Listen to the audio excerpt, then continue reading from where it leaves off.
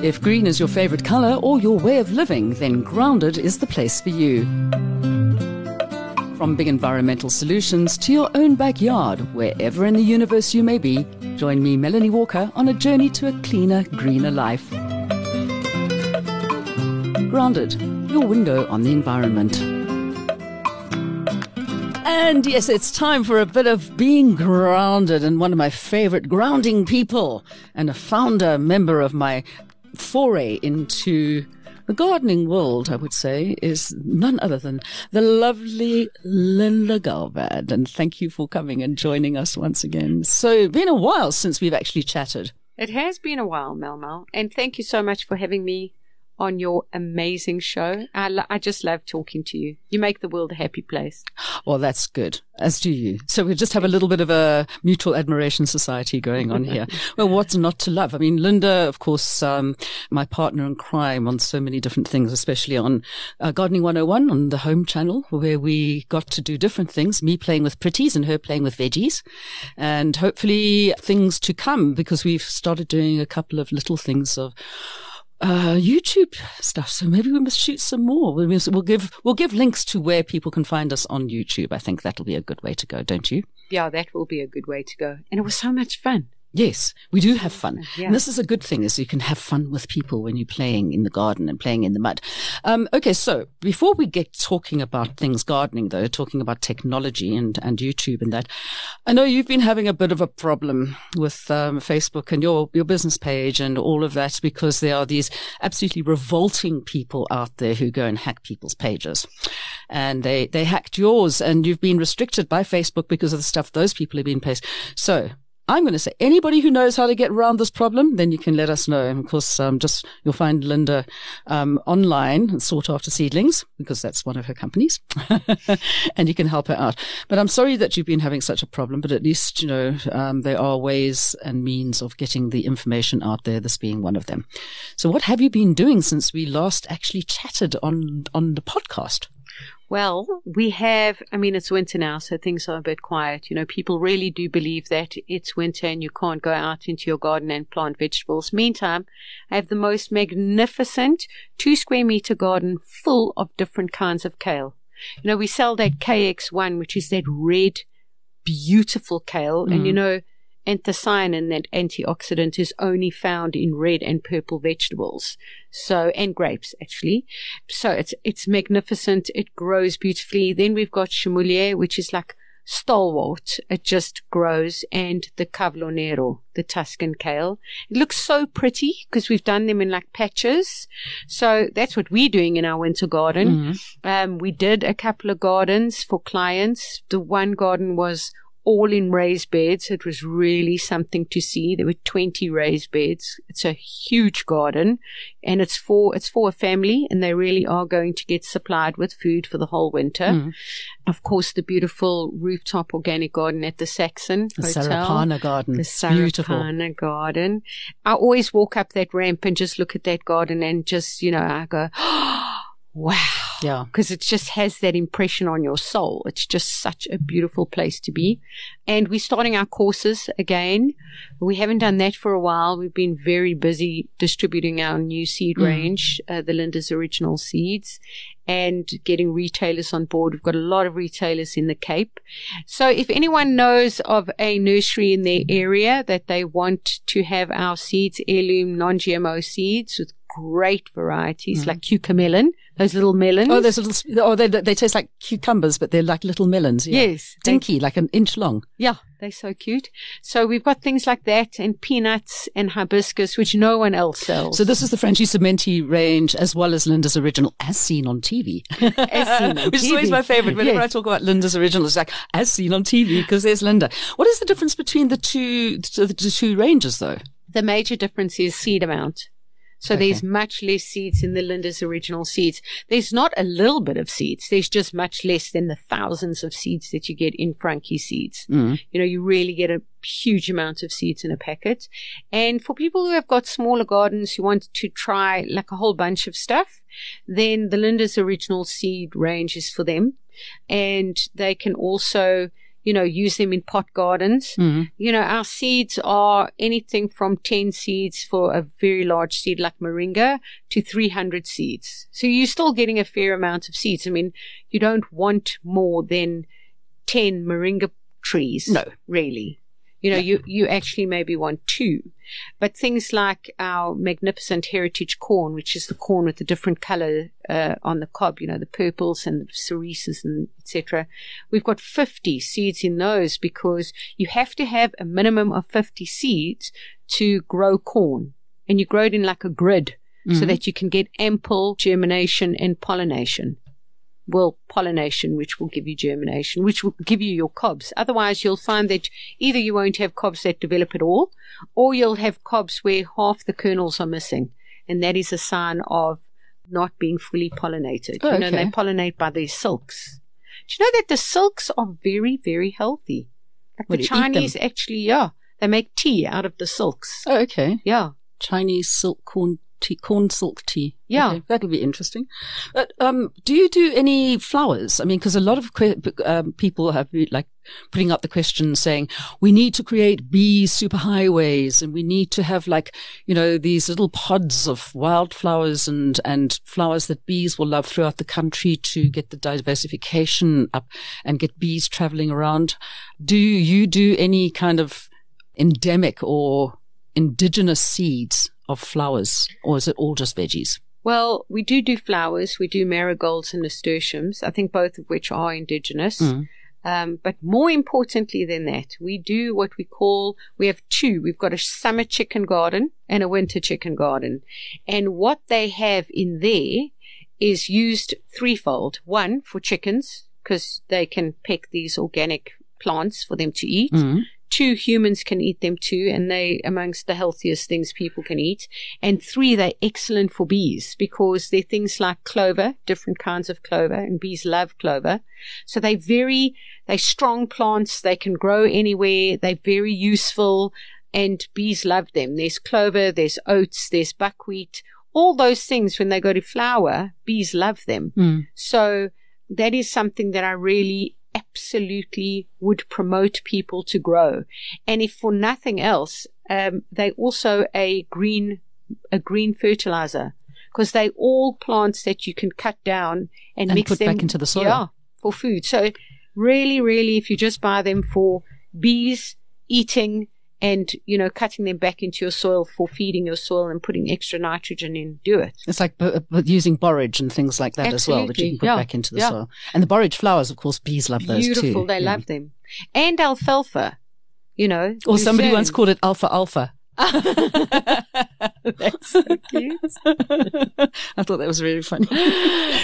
They're part of the legume family. Yeah. So they're nitrogen fixers. Exactly. Yep. Yeah. Awesomeness. Just thinking, I don't have any chooks in my garden anymore. They made too much noise and they ate all my succulents. So I was very annoyed and they went to go and live on a party farm. But I love chickens, and they really are some of the most fantastic things, but you do need a chicken tractor and a lot of patience. Yeah. So do you have any, should we say, traditional foods? Because I did a very interesting interview with the foraging chef, Greg Henderson. And we were talking about the foods that were indigenous to South Africa and trying to get people to actually understand there's like over 3,000 different things that are indigenous to South Africa. So you're doing a lot of the stuff, obviously, with the Frankie Cementi is coming in from Italy. It's heirloom stuff from that would have originally been from South America or from the Far East or whatever, because they didn't have tomatoes in Italy to begin with. So I never know what they ate beforehand if they didn't have tomatoes and pasta. What did they eat? Like the English horrible grey food? No, probably. they actually have, I always think that if I ever want to be homeless, I'd want to be homeless in Italy because they've got so much food to forage there. I remember going to a park, I think it was closer to the north, and literally they had chestnuts falling on the floor. They had about 6 different mushrooms growing there wild. They had dandelions, which is amazing food. I mean, it's incredible. They had so many foods just growing wild that you don't even need to buy anything. So I was really, I think that that's probably where, the diversity of food that's indigenous to Italy came about. But there are things like, there's a lot of leafy things like the Tuscan kale. And there's a lot of things that are, especially with Frankie, there's a lot of providence. So that's why you'll always notice that in a lot of our varieties, it actually has got the name of the place where it comes from. Like the Cavallonero is Tuscan kale, and the Tromba d'Albenga is from Albenga. So there are a lot of foods that are particular to a region, which could have been there all the time. Although Roma tomato, which is Rome, and tomatoes actually come from, South America. So unless it was adopted really early, or maybe it did come from there. I don't know. Maybe Roma tomatoes. No, they didn't have tomatoes there. Not at all. No, that's why I'm always so fascinated. What people used to eat before, the 1400s, when people started exploring all over the world. Grass. It's very interesting. Grass. I'm not a cow. But this is the thing. I mean, specifically South African stuff. I mean, we do have a lot of things that were indigenous. I think that I'm trying to think now. Millet and sorghum are very South African things. Amazing. I mean, is anybody actually producing that as a seed crop? And this is an interesting one that people can grow at home. I've got a relation who is in the seed business, but, completely grains, and they supply countries. And sorghum is one of the biggest crops, and they ship containers of sorghum into Africa, all over the world, and it has become such a popular grain, and obviously it grows here the best. It's become such a popular grain that from an agricultural perspective, you now get hybrid sorghums, and they're probably going to bring out GMO sorghums because of the demand. So for years and years, looking at the agricultural variety list, which I have to do to bring in the seeds that I do, because it's all, there's a lot of law that goes into that. You've got to know the law. And for years, there weren't, I didn't notice any hybrid sorghums, but now there are plenty. And amaranth is another one, isn't it? Amaranth is not local to South Africa. It's South American, as far as I know. Okay. Yeah. Goosefoot is another word for it. Yeah, so I'm trying to think. I mean, what indigenous foods are there that, people could start growing quite easily in their backyards? Yeah, I think you're right. Millet and sorghum. I mean, sorghum is the most amazing food. It's maltabella. I love maltabella. Okay, that's one of you. I'm sure there's a whole lot of other people out there who like it. I was going to say, not many people do, but I love it. No, I kind of had a little bit when I was younger, but I was also like, I don't like pup either. But then, of course, pup is not indigenous to South Africa. So yeah. Sorghum, they also use sorghum for beer. Isn't it Mkomboti? Mkomboti. Yeah, there you go. Nicely pronounced. Yeah. So I think, there's a lot of things that people use sorghum for in South Africa and Africa. And I think that, that would be amazing to grow. What about buckwheat, Mel? What about it? Is it from here? No. Is it not? No. That's what we need to find out. Wheat. I think it's a grain. Is it a grain? Yeah. Well, we need to find out what there is that we can start creating all our own kind of going back into the heritage of African foods. Isn't wheat a grain? Yes, wheat's a grain. That's why I said buckwheat. It's actually a grain. Wheat's also a grain. As is rice. As is rice. But buckwheat is, I don't know, I seem to think it could be indigenous. We will look into that while you explain something to me about seeds coming from overseas agriculturally as well. Yes. There's so many people who go overseas and then they go and they get seeds and then they bring the seeds back, which is actually against all the rules and laws. Okay, so what do we do with these people? And it's a lot of people who even know what the rules are, but they still bring seeds back from overseas. Firstly, why is it not allowed? Secondly, how does one get around that issue? That's been a bone of contention for me for years, because people do that, and we are fastidious about the law. We've actually had to jump through so many hoops to get our varieties available and commercially available. In the beginning, it was almost impossible. We weren't allowed to sell to stores. We had to only sell to individuals where we could have a swap of information like an address. And that was to map possible environmental damage or disaster. Same as the shottleborer, how it came into South Africa. You know all about that. Yeah. So there is the fear. I'll give you an example. when we bring in seeds, we have to get a permit. And on that permit, it states that under these conditions, you can bring in a seed from a country. So often on the permit, it will say, provided that the parent plant is free of, and it will give some kind of virus or disease. So if you know where the parent plant comes from, if it was grown in Italy or Russia or China or wherever the case may be, that area has to be free of that disease. If it isn't, it can't come into South Africa. Now, when you go overseas and you buy seed and you bring them in your suitcase, you don't know what the seed-borne diseases that seed has. You bring them into the country and you basically let that loose onto the environment. And it can be extremely damaging. Like you can destroy crops.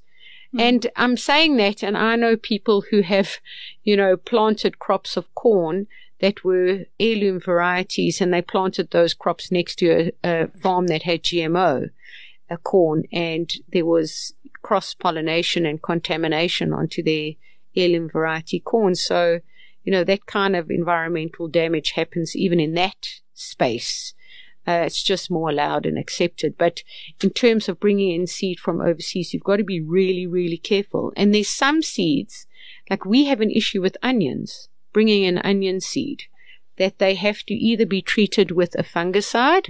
Now, interestingly enough, you can't just spray any fungicide. It's got to be allowed according to our agricultural department as well. So for our onion seed, we've needed to use a fungicide in order to bring them in. But what's interesting now is the fungicide that we've always been allowed to use have been banned in Europe. So they don't use it anymore, and we have to have an alternative to give them. But you try and get that out of the agri department. Okay. Yeah. That is quite an issue. And I mean, I'm just sitting and thinking about the story I've heard about bananas. You know that bananas may become extinct. No way. Because we were talking about shottle borer, and of course the shottle borer comes in, that little fornicatus, as it actually is called, and it drills into the thing, but on its back it brings its food source, which is a fusarium fungus. The fusarium is a dangerous Now there's a fusarium a fungus which is actually affecting bananas, which is why the old school bananas, which weren't as sweet as the bananas we get today, I can't remember the names right now, that particular banana is almost completely unknown now, which is why they've changed the bananas over the years and you're getting much sweeter bananas. But this fusarium fungus is affecting most banana strains, and it's running rampant around the world. And once the plant has it, it's gone. And it's very difficult to get out of the soil. So I keep on telling people, if you're going to plant any food plant in your back garden, plant a banana. You can grow them in Johannesburg. You can grow them all over South Africa, basically. They grow really well. Yeah. We're going to end up with no bananas. I mean, it's actually quite a scary thought. That is terrible. Yeah. But bananas are actually a herb. Yes. Isn't that amazing? And it's the largest herbaceous tree as well. And it's also a fruit, but not a fruit. Yeah. Yeah. It's actually, I think it's a berry. It's classified as a berry. But it's also under the geophyte range of bulbs. So, No ways. Yeah. The banana is just absolutely phenomenal. That is phenomenal. But the original banana had huge black seeds in the actual banana, and they really not palatable. So they bred them to get the seeds out. And they used to be straight as well, and then they bred them so that they would curve. Why would they do that? I don't know, because people are weird. Why would they want an orange carrot when carrots were purple and white? Exactly, and green. How did they do that? How did they make an orange carrot? I mean, it's like alchemy, this wizardry that plant breeders come up with. It's true. And that was in the 1700s that they came up with an orange carrot. Yeah, phenomenal stuff. Bread, I suppose. I mean, what was the guy's name who actually was the father of, I don't know, hybridization? I'm not sure, but he was a monk. Ring any bells? No, I'm just thinking of the guy who does all the taxonomy, which is Linnaeus. No, he did. Oh, maybe. No, I don't think he did that, did he? But how he actually used to take every single seed from every single specimen and, I found his name. Colin, Joseph Gottlieb Kohlreuter from 1766. Is he the guy who created the orange carrot? The first rigorous investigations of the consequences of hybridization. So anyway, he's that person. I will find the person who created... The monk. I will find the monk who created orange carrots. No, who started hybridization. Hybridization. Yeah. Why was it a monk? Don't know. Just remember it being a monk. Okay. Maybe he had time. Gregor Mendel, A Monk in His Peace. There we go. Mendel. And that's, yes. Gregor. Yes. Yeah. Mendel. There we go. So, by the way, buckwheat is from Southeast Asia. Is it? Yes. Oh, gosh. Okay, so the monk who grew pea plants. The legend of, I'm going to have to read some more about this, the legend of an invisible monk. We need to learn how to do this as well, not to necessarily hybridize because we like having the original heirloom seeds. But a lot of people get confused between what is heirloom and what is organic. So sometimes they'll say, oh no, it's an organic seed, or this is an heirloom seed and therefore it must be organic. So just explain a bit about how that kind of classification works. So heirloom is genetic. It's actually the genetic makeup of the plant. You can never change that unless you hybridize that heirloom with something else, and then you get a hybrid, or you genetically modify those genetics. But if you can have an heirloom seed, grow it in an organic environment. So making something organic is the methodology. What methods have you used to grow the plant or the heirloom seed? So let's say you take an heirloom seed, an heirloom carrot seed, and you grow a whole bunch of them, and you start spraying it with pesticides and insecticides and fungicides. The plant grows in that kind of environment using those methods that you now use. You're putting chemical fertilizers in, and the plant then produces seed. Those seeds are still going to be an heirloom because genetically they're an heirloom. In other words, they're very old. They've been around for a long time. They have a lot of different genetics. They're resilient, although when you apply pesticides and insecticides, etc., you're taking away one of the most important parts of an heirloom, which means that you are detracting from the fact that they are extremely resilient because of their genetics, which allows you to plant them in environments where you don't have to put pesticides and insecticides. Not really. I say not really because they grow just fine without them. We've been growing them just fine without them. So if you take that carrot seed, it's still heirloom, but it is not organic because the methods you used to grow it were not organic. If you plant an heirloom seed and you don't put chemical fertilizers, pesticides, insecticides, herbicides, you use organic methodology, protocol, etc., the seed you get from that plant will be organic and heirloom. And that's what we're aiming at. That's what you're aiming for. And interestingly enough, when you grow a seed, an heirloom seed, even if it's not organic, if you grow an heirloom seed in an environment, preferably where it is an organic environment, and it should be, that seed becomes stronger because it's acclimated to its biome. And when you replant from saving those seeds, you will get an even stronger crop. It will be even better. That's what we want to be doing. I can't believe, though, I mean, I'm sitting here and thinking, oh, I like sharing my seeds with people. And you, of course, share seeds a lot. But there's some countries where they've been outlawing the sharing of seeds between the people that live in the area. I don't know. I don't know, because maybe they're using heirloom seeds and now they want everybody to grow specific, like, a seed company that they must use the GMO seeds or whatever, or hybrids and whatever. So they won't create their own seed. I don't know, but I've been hearing from a couple of places where there are countries that they don't want them to do any seed sharing. And of course, I'm like big on share and share alike. Create this culture. I mean, what was a beautiful book by Ruth Ozeki, I think it is, called All Over Creation, which is about a whole bunch of seed savers, and they're like almost anarchistic. Really? Yeah, in their seed saving and sharing. So maybe that's the whole point. These megalopathies don't want their seeds to be just pawned for nothing, really, because how are they going to ensure sales? And there's no longevity for them. especially seed sharing, because traditionally those are heirloom organic seeds, traditionally. So that already is part of food security, seed saving. You won't need to go and buy more seeds when you've already got some. And plants produce a lot of seeds. Yeah. But I mean, we need to create more food security. I mean, the problems that are happening up in Eastern Africa once again, people going hungry, people starving, I mean, the food programs that are being set into place by the UN and places like that. We need to actually get everybody growing in their own backyards, regardless of where you come from, how much money you have. And the best way to do that is to actually share. Yeah. Absolutely. And growing, I always say people are always so excited to grow a whole lot of different kinds of varieties.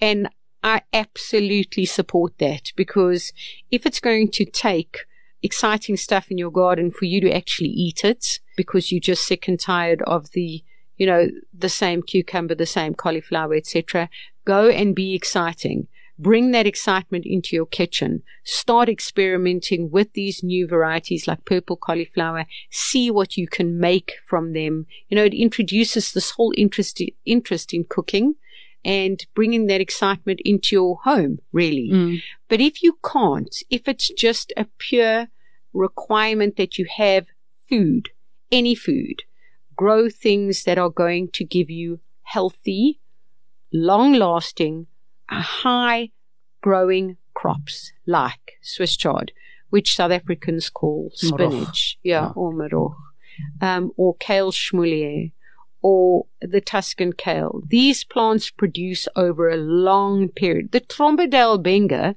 produces anything from September to March. Now you have to explain what that is. I know what it is. Is it a gourd or a marrow? It's a marrow. It's a marrow. It's marrow. But it looks like a curly, whirly butternut. Yes. Which I've seen hanging from trees. Yes. But it looks like the shape of a trombone. Yes. So you can wrap your body in it. Well, not quite. Wrap it in your body would be a much better way to go. But I mean, it is absolutely the most fascinating thing. Amazing plant. A client of mine grew one plant and she got 20 kilograms of produce from one plant. They just produce and produce and produce. And that's actually what you need. It's all well and good having fun things in your garden, but you want harvest. You want to be able to harvest over the longest period of time.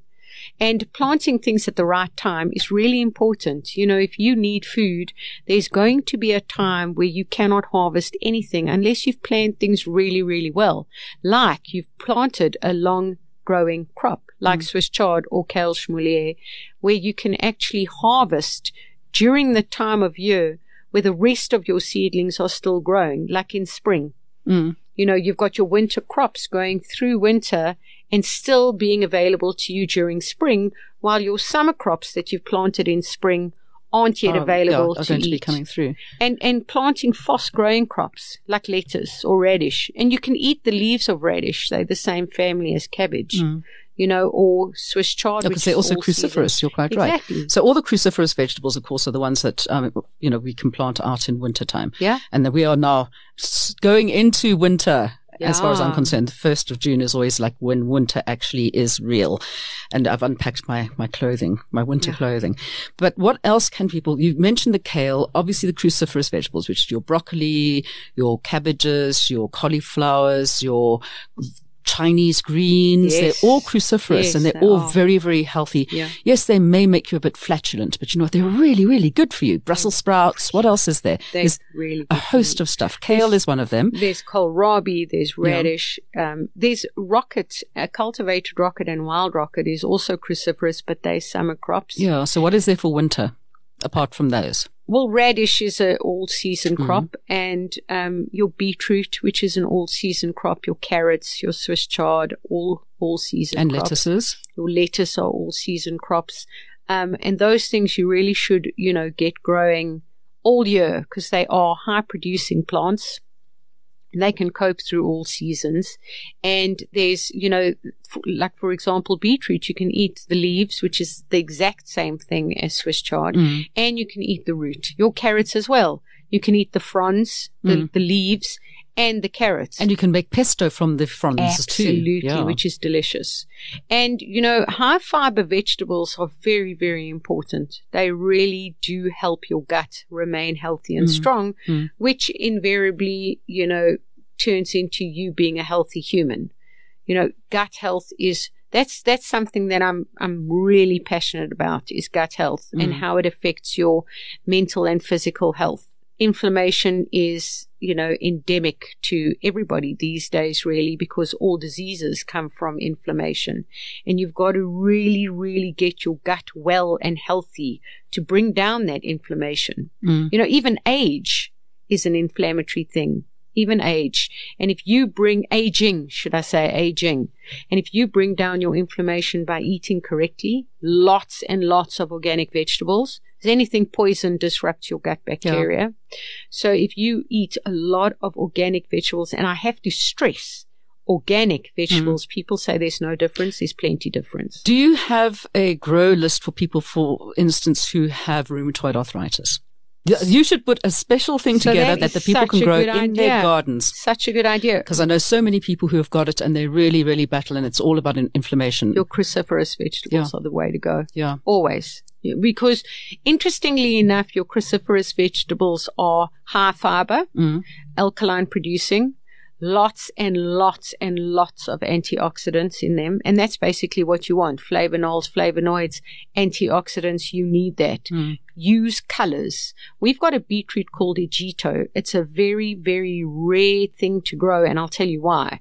Because the leaves are not like the Detroit beetroot, where you've got the leaves are green with a red vein. Yeah. These are blood red. The leaves have absolutely no green. I need to grow these. Yeah, no, they're fascinating. And the beetroot color is absolutely like bull's blood.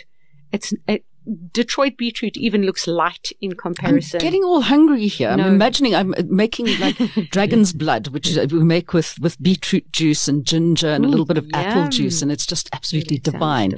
Okay, now I'm thinking I need to go home and make a veggie and boinky soup.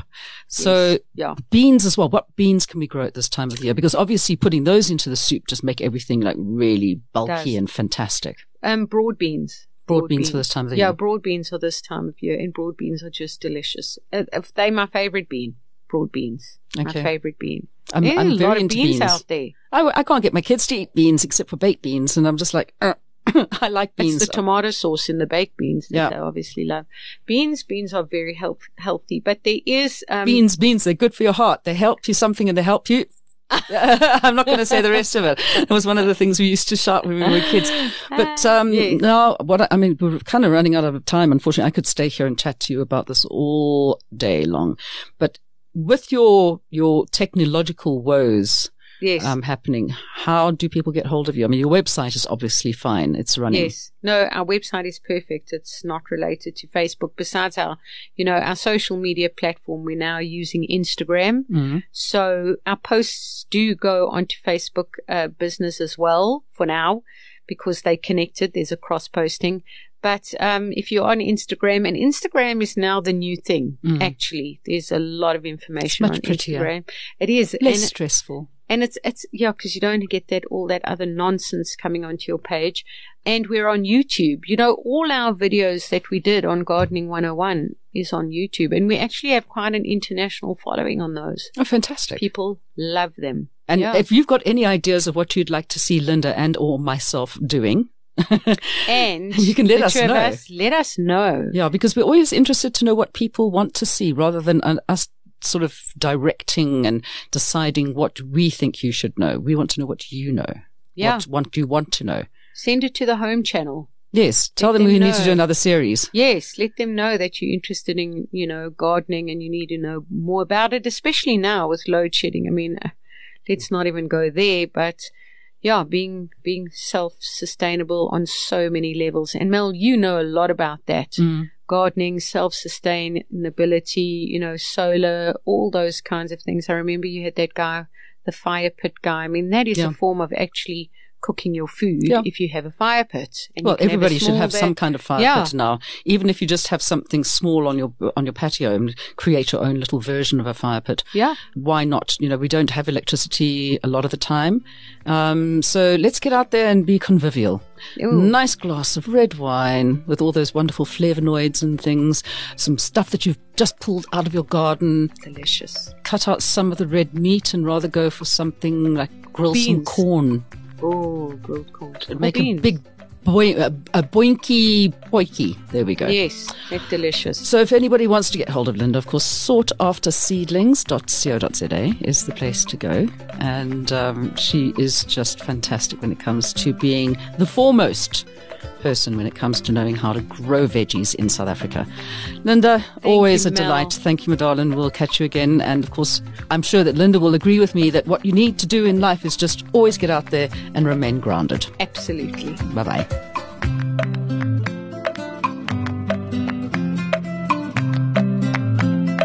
You've been listening to another episode of Grounded from Solid Gold Studios in Johannesburg.